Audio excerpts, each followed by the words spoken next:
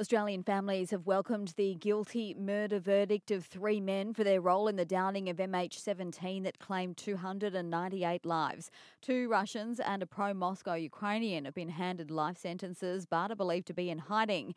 Matthew Horder is a Sunshine Coast local. His parents were among the 38 Australians killed in the 2014 tragedy. He travelled to the Netherlands to hear the verdict and spoke outside the Dutch court a short time ago. To have a court at a high level confirm that this is what happened and that those people were deliberately murdered by those 3 defendants is very important for the families.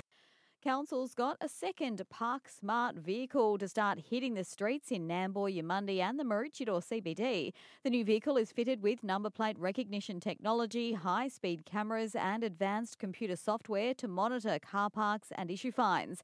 There'll be a 4-week educational period first, starting Monday, with caution notices issued before infringements are imposed.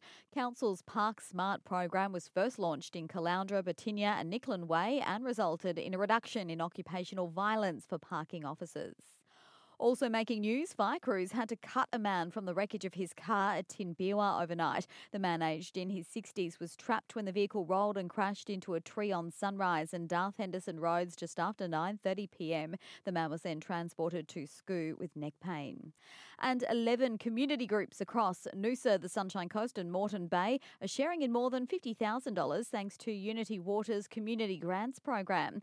Alison Foley and her charity 10 Little Pieces is one of them, which she started by simply encouraging everyone to collect 10 pieces of rubbish each time they visited the beach or a park. The community grant from Unity Water means that we'll be able to engage more students, reach more kids, start more conversations and help them establish their own ripple effects of change for sustainability actions in their own fields of influence.